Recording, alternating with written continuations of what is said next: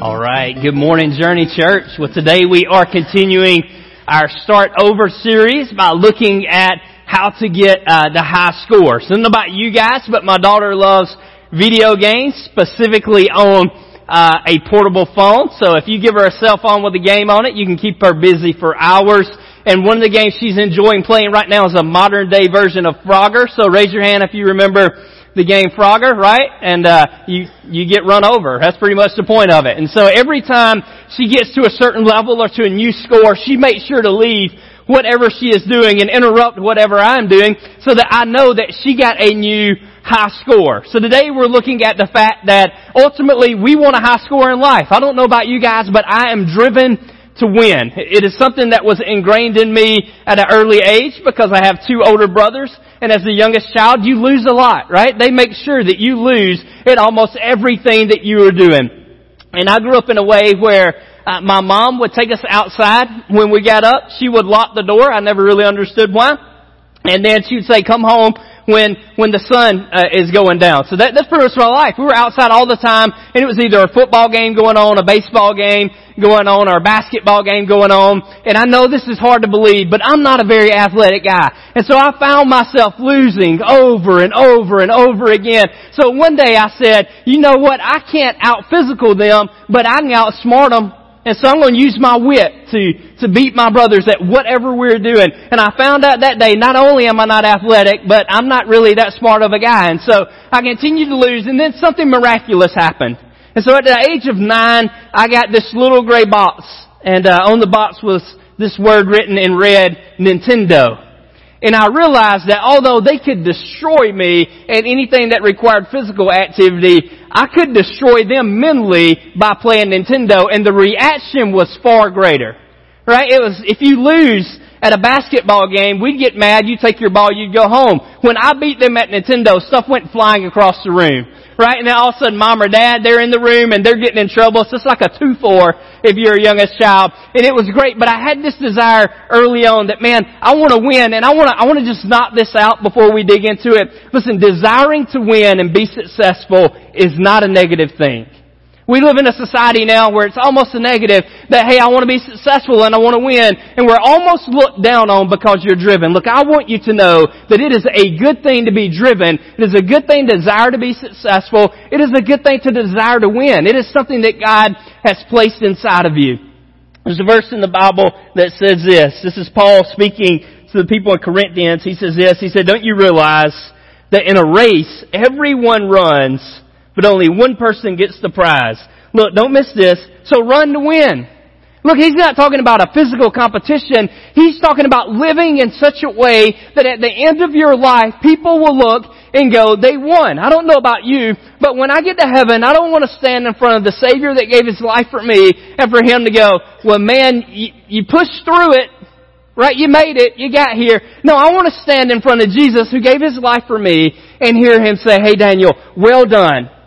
Well done. You did everything that you could do with the life and with the talent and with the skills that I gave you. Well done. Well done. You ran your race well. You ran your race well. Anyone in here a runner? You guys like to run? Raise your hand. Those of you, right? One.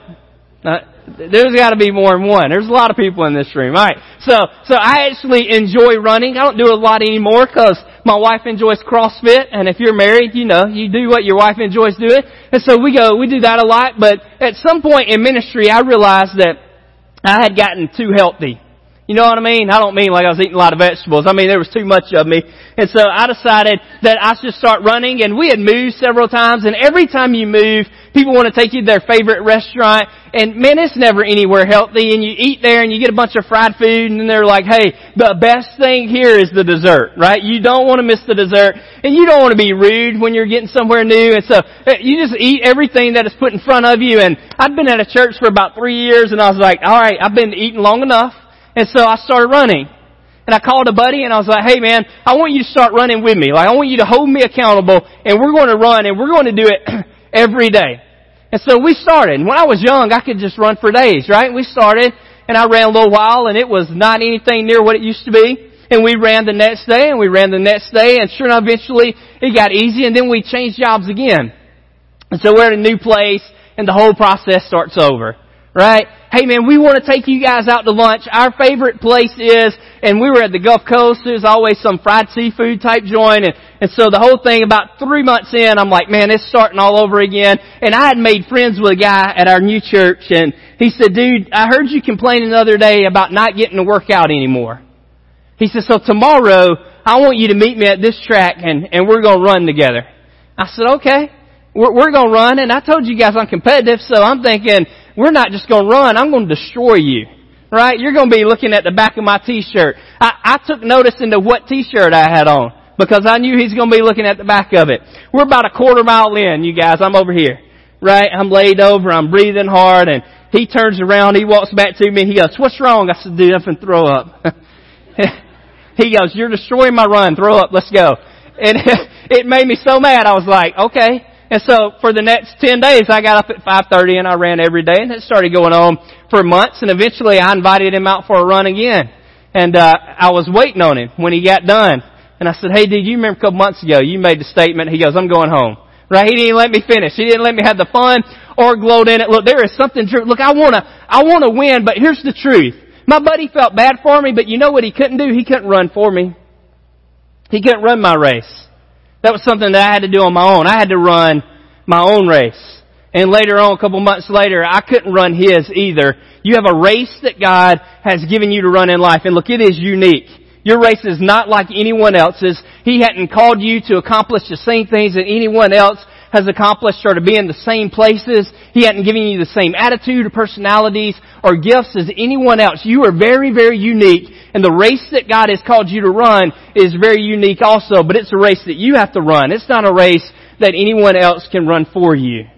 At the age of 17, God began imprinting a few things on my heart about running and how I ought to live my life. I'd been invited to speak at a youth rally. It was this all-day event, and so for weeks prior I'd been studying and I'd been getting ready to go and speak, and it's one of the first times that I'd ever shared. And I remember digging into this passage that we're about to look at in Hebrews, and God impressed a few things on my heart that have literally determined the way that I live and the decisions that I make since I was 17 years old. So, just a little precursor to today's message. I'm not sharing anything earth-shattering with you today. In fact, what I share with you today, probably a 17-year-old could stand on the stage and share the same thing. But what I am going to share are 4 principles that if you actually live them out, they will begin to change your life. God will use them to change what He's doing in your life and the impact that you're having and the race that you're getting to run. So you want to be successful. You want to run your race well. You want to hear, well done. But listen, jot this down.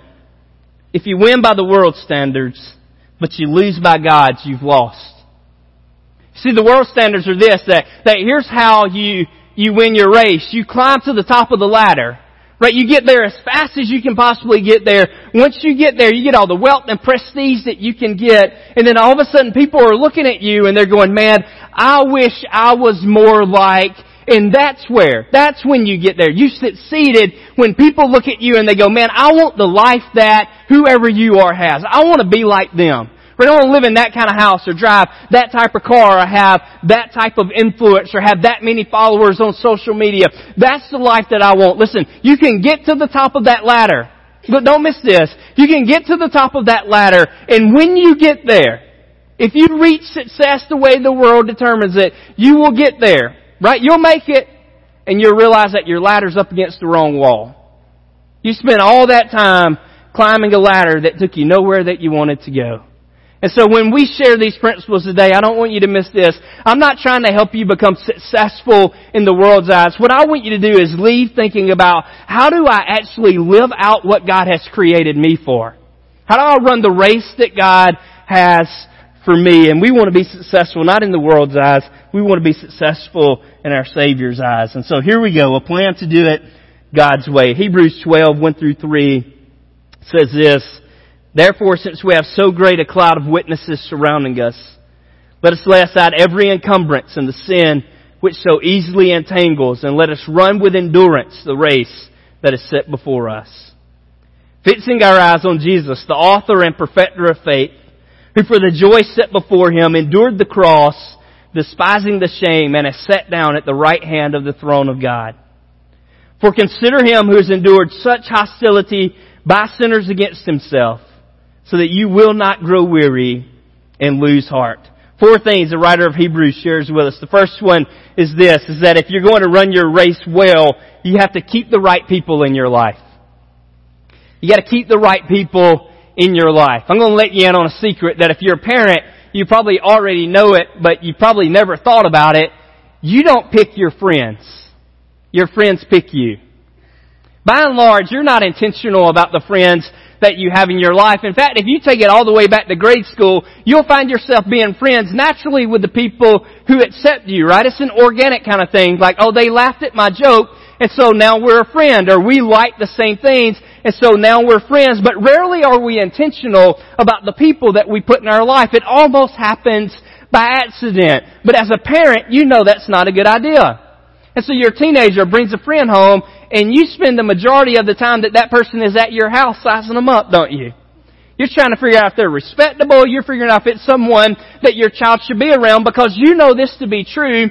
You become who you hang around. That's it. And if your child hangs around this person long enough, you know that your child, your son, your daughter is going to begin saying the same things that they say. They're going to begin doing the same things that they do. In fact, they're going to become almost the same person. And it is going to irritate you beyond measure. And so there probably have been times that you as a parent, someone has left your house, you have called your son and daughter into a room, and you have looked at them, and you have said, you do not need to hang around them. You're saying in no other way, with a little bit of firmness, that you need to choose your friends better. You need to choose your friends better. But as adults, I guess we think that ends. And so we don't put much thought into who our friends are either. But the truth is the same. You become who you hang around. And so you, as an individual, who are you hanging around? Like who is it that is in your life? The writer of Hebrews says this. He says, therefore, since we have so great a cloud of witnesses, he's talking about heroes of the faith. So anytime you see the word therefore, you go backwards, see what they're talking about. And he's talking about guys like Moses and Abraham and Rahab. He's talking about people who did tremendous things for the cause of God and for eventually the cause of the gospel. And he's saying, look, therefore, since they've set such a good example, but I want to make it a little more personal. Who is it that you surround yourself with in your life? Because if you look at your closest friends, listen, it's almost like looking into a mirror. And you may not see it now. It may be 2 years down the road or 3 years down the road or 4 years, but you will always eventually become like the people that you hang around. And if you don't like the people that you're hanging around, listen, then be intentional about surrounding yourself with the right people. So a couple of bullet points to jot down. Here's the first one. One, you need a team in your life. Back in Genesis, when God created everything and we were still in perfection before sin even entered the world, and Adam and God's relationship was perfect.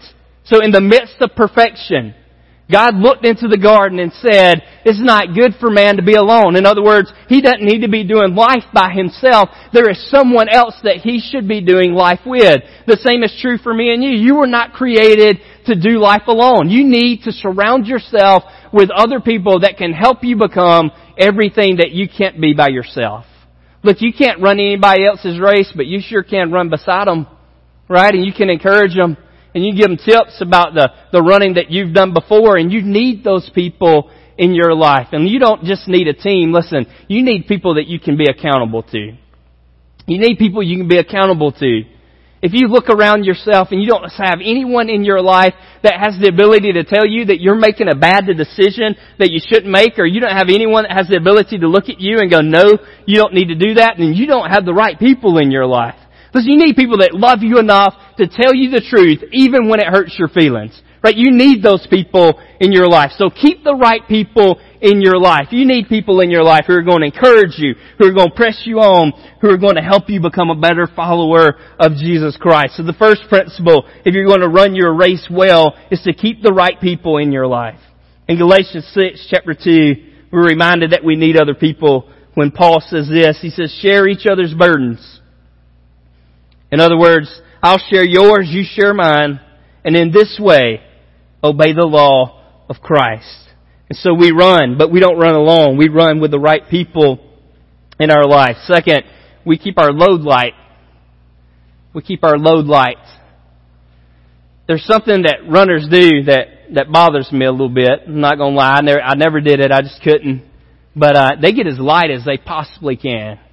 Right? They will spend hundreds of dollars on a pair of shoes so that they fit right and the arches are right and they're as light as they can possibly be, because they don't want any more resistance than they have to have. And so they get really nice. You pick them up, you're like, man, I feel like I'm holding a feather. I got to get a pair of these. And then they tell you how much they cost, and you don't buy a pair of them, right? And it means a lot. And then they will do it. They will get as small a shirt as they can get, right? Most of the time they're not running with sleeves on, and it's a really lightweight material again. They don't want any more resistance than they have to have. And then most runners that are guys, they take it too far, right? And they go buy a pair of shorts that's going to give them least resistance possible, right? And they're like way up here. They're running by you in the car, and you're like shielding your eyes. You're not sure what's going on, right? But the key is this, is that I don't want anything holding me back. I don't want anything holding me back. So if it's not essential, it's not going with me. And so the writer of Hebrews touches on it. And he says, look, I want you guys to know this, is that you need to get rid of anything in your life that is an encumbrance or anything that is sin. Now, that's a big word. And the writer is saying this. He's saying, look, I want you to know, these are followers of Christ he's writing to. I want you to know that there are things in your life that are not sin that are hurting your relationship with Jesus. There are things in your life that from the outside looking in, anyone who sees them would go, that's not a sinful thing for you to be doing, right? That's okay for you to be doing. But the truth of the matter is, and you know it, that it's something that means too much to you, and it's becoming something that weighs you down. Listen, when you're running with an encumbrance in your life, it's like you have loaded up a backpack with weights. You have strapped it on your shoulders and you're trying to run. It doesn't work, right? It weighs you down. You're still making progress, but you're not making near the progress that you could be making if you would just take the baggage off and set it down.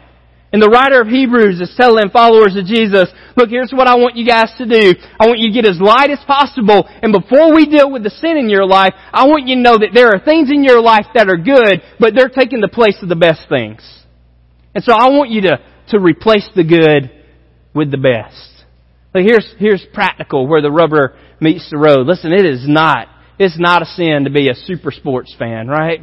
Or to have a certain team that you love and that you follow and that you set aside time every time that they're playing. Some of you guys can't wait to get home today because one of your favorite NFL teams is playing and you want to see how it ends up, right? That's okay. Right? I enjoy sports too. I watch them all the time. That's all right. But listen, if you find yourself at work when you're getting paid to do a job and you're spending 2 hours a day on a recruiting website, you got an encumbrance.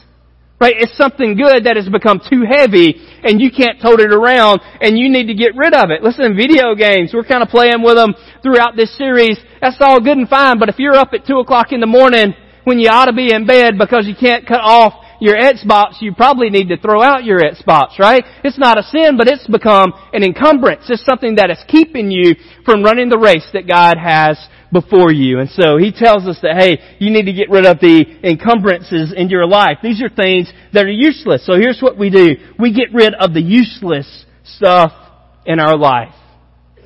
And here's how you know when something is useless. Listen, useless stuff will always waste 3 things. It'll waste your time, it'll waste your energy, and it'll waste your money. It'll waste your time, your energy, and your money. Look, you know right now the things in your life that are wasting your time, your energy, and your money. I don't have to call out stuff from a platform. You're thinking about it right now. You're thinking, you know what? Yeah, I probably should. I spend way too much time on that. Or I spend way too much mental or physical energy doing that. Or you know what? It's just costing way too much money right now. I really shouldn't be doing that. It's not helpful to my life in general. And you know what you waste when you waste your time, your energy, and your money? Your life. You waste your life. And so if we have useless things in our life that are wasting time, energy, and money, listen, it's not something that you laugh at, and it's not something you joke about. It's not something you call a pet peeve. It's something that you get rid of. Right? We get those things out of our life because we want to be effective at what God has called us to do in the race that He has set before us. Look, it could be something that involves you. It could be something as a parent that involves your kid. Maybe you're spending tons of time and energy and you're stressed out financially because you're still pushing your kid to do something that they quit loving a long time ago. Right? Don't waste your life. Don't waste the lives of your kids chasing after things that really don't matter. If it's useless, get rid of it. Replace the good with the best. So he tells us, hey, you need to deal with the useless stuff in your life. And then he's point blank that, hey, you need to get rid of the stuff in your life that is sinful. And so he tells them that they're to get rid of the sin in their life. So if there's something in your life that you know is against the will of God, then his basic instruction is this: it's stop. You do whatever you have to do to figure out how to deal with the sin in your life. But for heaven's sakes, find some way to deal with it. Don't keep ignoring it. Look, don't have a pet sin. That's a horrible pet. Right? Go get a dog or a cat. You don't want sin to be your pet. It will ruin your life. And so he's telling the believers, look, I want you to deal with it. God has put a race before you, and you can't run with sin in your life. If running with an encumbrance in your life is like having a backpack on, then running with sin in your life is like having your shoes tied to one another. You're going to fall flat on your face. It will not work. And so if we're going to run the race and we're going to run it well, we're going to put the right people in our life. We're going to deal with the stuff in our life that we need to, and we're going to keep our load light. Listen, and then we're going to keep our focus. We're going to keep our focus. I enjoy any kind of sport. And so if it's on, I'm going to stop at least for a little while and watch it. There are a few sports that I don't understand. I won't call them out because it would offend some of you guys, but I'll watch it for a minute, then I'll move on. But when the Olympics are on, man, I'm fascinated. So I'm watching stuff that I never would have watched before, right? Like you're watching curling. And I still don't know how you score in that sport. But I watch just to see if anybody's going to fall down. And so they're doing their thing on the ice. And when their summer Olympics are going on, you're just watching stuff you don't know anything about. And so one day I'm flipping through the channels, through the Olympics, just seeing what's going on. And I come across scull racing. And I thought, well, this is interesting. What's going on is there's a bunch of guys in a boat. And each guy has an oar. And they're rowing as hard as they can possibly row, and they're synchronized doing it. Like they're all rowing at the same time, and their goal is to get to the finish line before the other boats in the race do. And there's no turns, there's no curves, there's nothing close to NASCAR going on. They're going in a straight line. That's it. They're just from point A to point B. You get there first, you win. And I noticed that there is a guy that's really unathletic like me in the boat. And I see him, and I go, I can do what he does. Right? I could do this. There are guys that when they get done, obviously their arms must feel like spaghetti noodles. They are working as hard as they can possibly work. None of them are facing the direction that they're rowing. Not one of them. They're all facing back from the direction that they started. But at the back of the boat, there's one guy. And he alone is facing the finish line.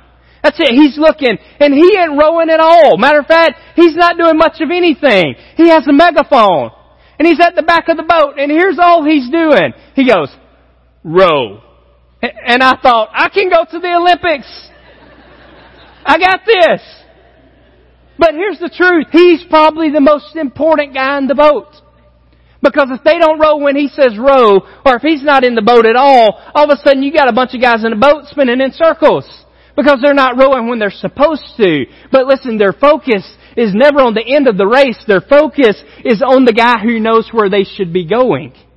And so they face the guy with the megaphone. Look, and he sets the pace, and he sets the timing, and he sets the direction. If he wants some speed up, he just gets a little excited. And instead of going row, he goes row, row, row. Right? That's it. That's all he has to do. That's it. But it's the most important job. And they focus on him. You know what would happen if they turn around and they look to see where they're going? They get a little bit crooked and they slow down. And they lose the race. But as long as they focus where they ought to be focusing, they're going as fast as they can go. And they're doing exactly what they ought to be doing. Listen, us as believers, you see it already. Our focus isn't necessarily on just the finish line, but our focus is on a person. It's on the person of Jesus. And as long as our focus is on Him, it doesn't matter what's going on around us. It doesn't necessarily matter how hard life is going to get. And listen, it's going to get hard. I guarantee you that the guys rowing that boat, they're tired when their race is over. but their focus is where it ought to be. And as long as we focus where we ought to have our focus, life is bearable and we can accomplish what God has called us to do and run the race that He's called us to run. But here's what we do. Right? So often our eyes are here where they ought to be, and they drift down here where they were never meant to be, and we begin focusing on everything around us, and we go, God, I don't know how I'm going to handle this. And the whole time God is going, if you just look back at me, I'm going to handle that. Right? I got that. I didn't call you to handle that to start with. I called you to focus on me. I have this problem. I don't know if you guys have a focus problem. My eyes are fine, but I find myself struggling to focus in life and also just when I'm doing anything. I don't have ADD like our Pastor Tony does by any means, but I find it hard to focus for longer than about 20 minutes. And so I'm looking around. If I'm studying and a bird flies by my window outside, it's a good 10 minutes before I bring it back in. You know, it's just kind of way I am. And one thing that my wife and I enjoy doing is CrossFit. And we'll go, and I have a problem there. One, I'm not real strong. Two, she's better than I am. And so it's a big problem. But I find myself pulling the coaches to the side when she's not paying attention going, hey, how can I beat her? Right? Because I don't want to go home and have to listen to her brag all night. And so tell me what I need to do. And they keep giving me the same advice. I don't know why. Maybe because I don't follow it. But I get down and I'll pick a bar up instead of looking up like you're supposed to. If you know anything about lifting weights, you always want your eyes forward. You don't want to look down. Like, I've never seen a bar run away from anybody. It's not going anywhere. And so you don't have to look at it. You get your hands on it. And then if you will focus where you're supposed to, then your body will do the motion that it's meant to do. And the lift will be the way that it's meant to be. But I keep looking down. And so I'll go and I'll start lift, and sure enough, I'll look down. I'll start doing some kind of jump rope, and instead of looking where I'm supposed to, I look down at my feet and I beat myself to death with the rope. It's a focus problem. It's a focus problem. Listen, I don't want to tell you that everything in your life is a focus problem, but I'd be willing to bet that most of it is. That most of the issues that you deal with right now are a focus problem. That it's a matter of where you're looking. You see, if your eyes are on Jesus and you're serving a God that is capable of anything, there isn't any problem that looks like it's insurmountable. And we focus. We focus on the right thing. Jot these couple thoughts down about it. You know why you're running, then you got to set your eyes on the finish line. And our finish line is not a destination. Listen, hopefully we will spend an eternity in heaven. If we have a relationship with Jesus, that is where we will be. But heaven is not the destination. Heaven is not great because it has golden streets and gates made of some fantastic jewelry. Heaven is great because Jesus is there. Our finish line is not a place. It's not a destination. It's a person. And so we keep our eyes, we keep our focus on the finish line, on the person of Jesus. So we keep the load light, we keep our focus, we keep the right people, listen, and then we keep running the race. We keep running the race. Look, it is hard. And there are times that you will fall down and you don't want to get up, but listen, you got to get back up. You got to get up. Your race isn't over. And so you got to get up and you got to start running again. And maybe your knees are scraped, and maybe you're bleeding a little bit, or maybe you're hurt. Maybe it's your pride and your feelings that are hurt more than anything. But you get up and you keep running the race because there's still a race that God wants you to run. Listen, write it down. When you fall down, and you will, when you fall down, get back up. Just get back up. Listen, there are some of us that at one point in our life, we were following Jesus with everything that we had, and our desire was to please Him and run the race that He wanted us to run. And life got a little bit hard, and we laid down, and we hadn't got back up, and we've been there for years. We've been there for years. Listen, God's message today might simply be to you, I just need you to get back up. Just stand back up and start walking the race again. Look, quit worrying about everything that happened in the past. Quit worrying about how you fell down and how embarrassing it was. And just get up and start running again. Just start running again. Retrain the focus. Focus back on the finish line, the person of Jesus, and get up and just start running again. And listen, and don't you dare give up on God because He hadn't given up on you. He hadn't given up on you. You know how I know He hadn't given up on you? Because you're here. Right? You're in this room today. God hadn't given up on you. You're still here on planet Earth. There's still a purpose and a reason for your life. And so get up and run the race. Look, I want you to know the most important thing that you can do, and the key to all of this, is you got to get in the race to start with. You got to get in the race. Look, some of us ran for a little while and we're on the sideline. And it's time just to ease back on the track and to start running again. There are some people in this room that never entered the race. This is kind of an odd race to enter. The way that you enter the race is by giving up. And so this morning, maybe you feel God speaking to you for the first time in your life, and you sense that He's doing something inside of you, in your spirit. And your step today is going to be this, is that you're going to need to say, Lord, I will run the race you want me to run. I surrender my life to you. Like, I'm tired of trying to do this on my own, and now I will run the race that you desire for me to run. I will live the life that you desire for me to live. But you got to get in the race. Listen, it is fun to watch a sporting event, but it is twice as fun to take place in it. Look, some of you guys, you've been watching people live for Jesus for years.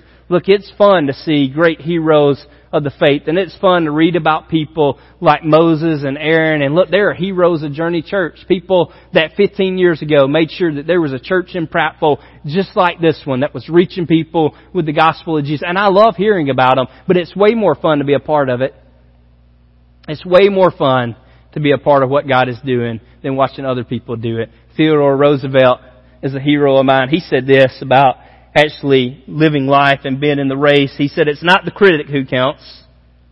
It's not the man that points out how the strong man stumbles or where the doer of deeds could have done them better. The credit belongs to the man who is actually in the arena, whose face is marred by dust and sweat and blood, who strives valiantly, who errs, who comes short again and again, because there is no effort without error and shortcoming. But who does actually strive to do the deeds?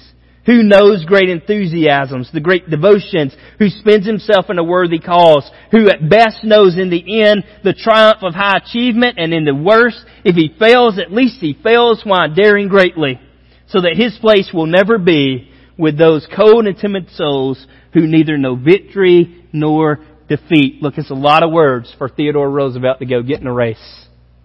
Look, you're missing it.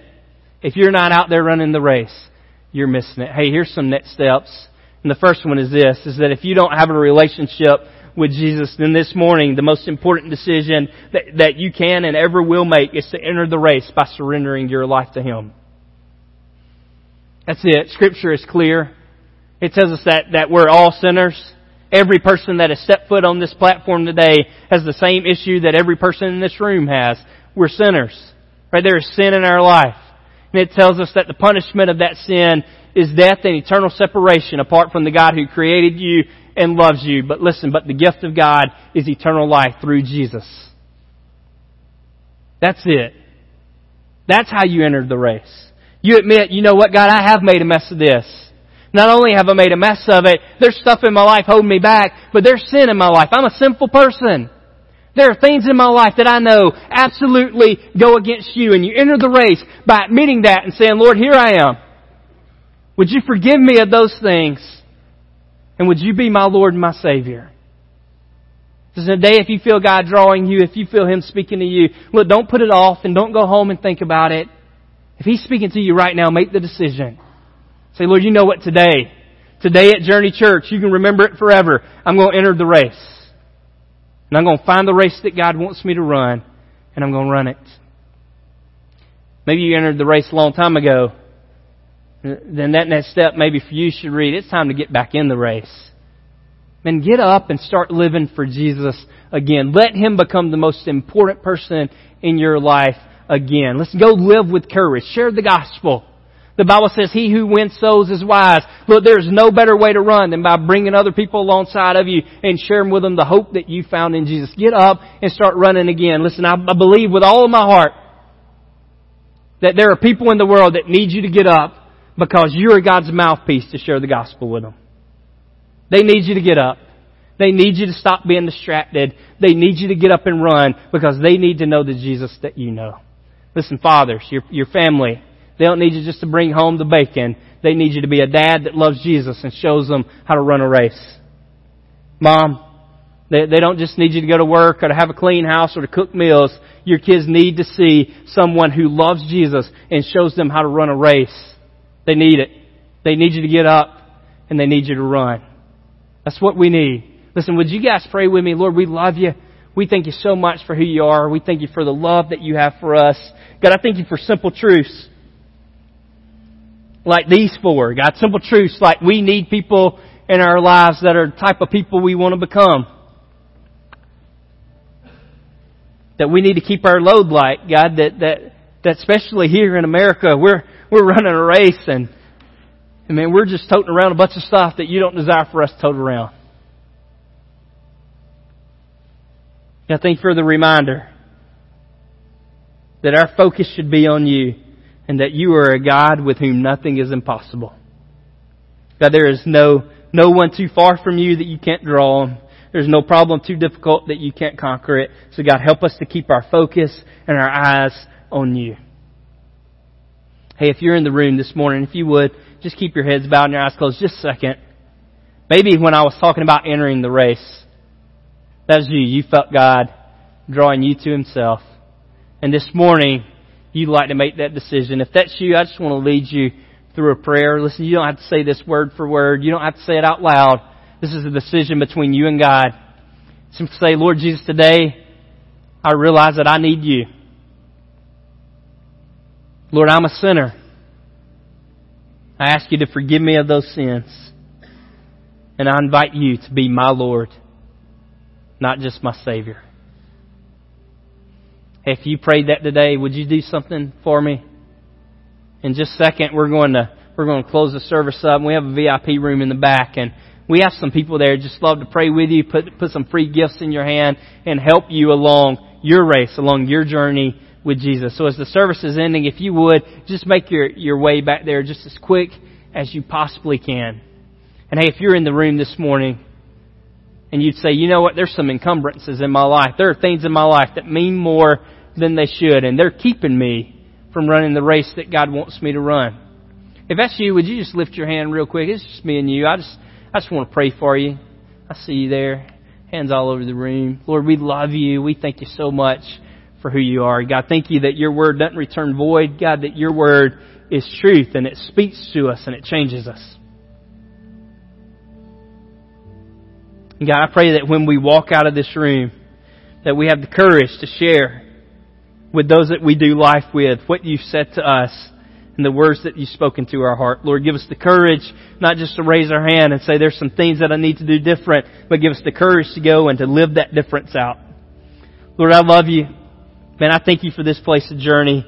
And I thank you for the different people in here that come together week in and week out, Lord, not just to worship you, but to have an impact on our community.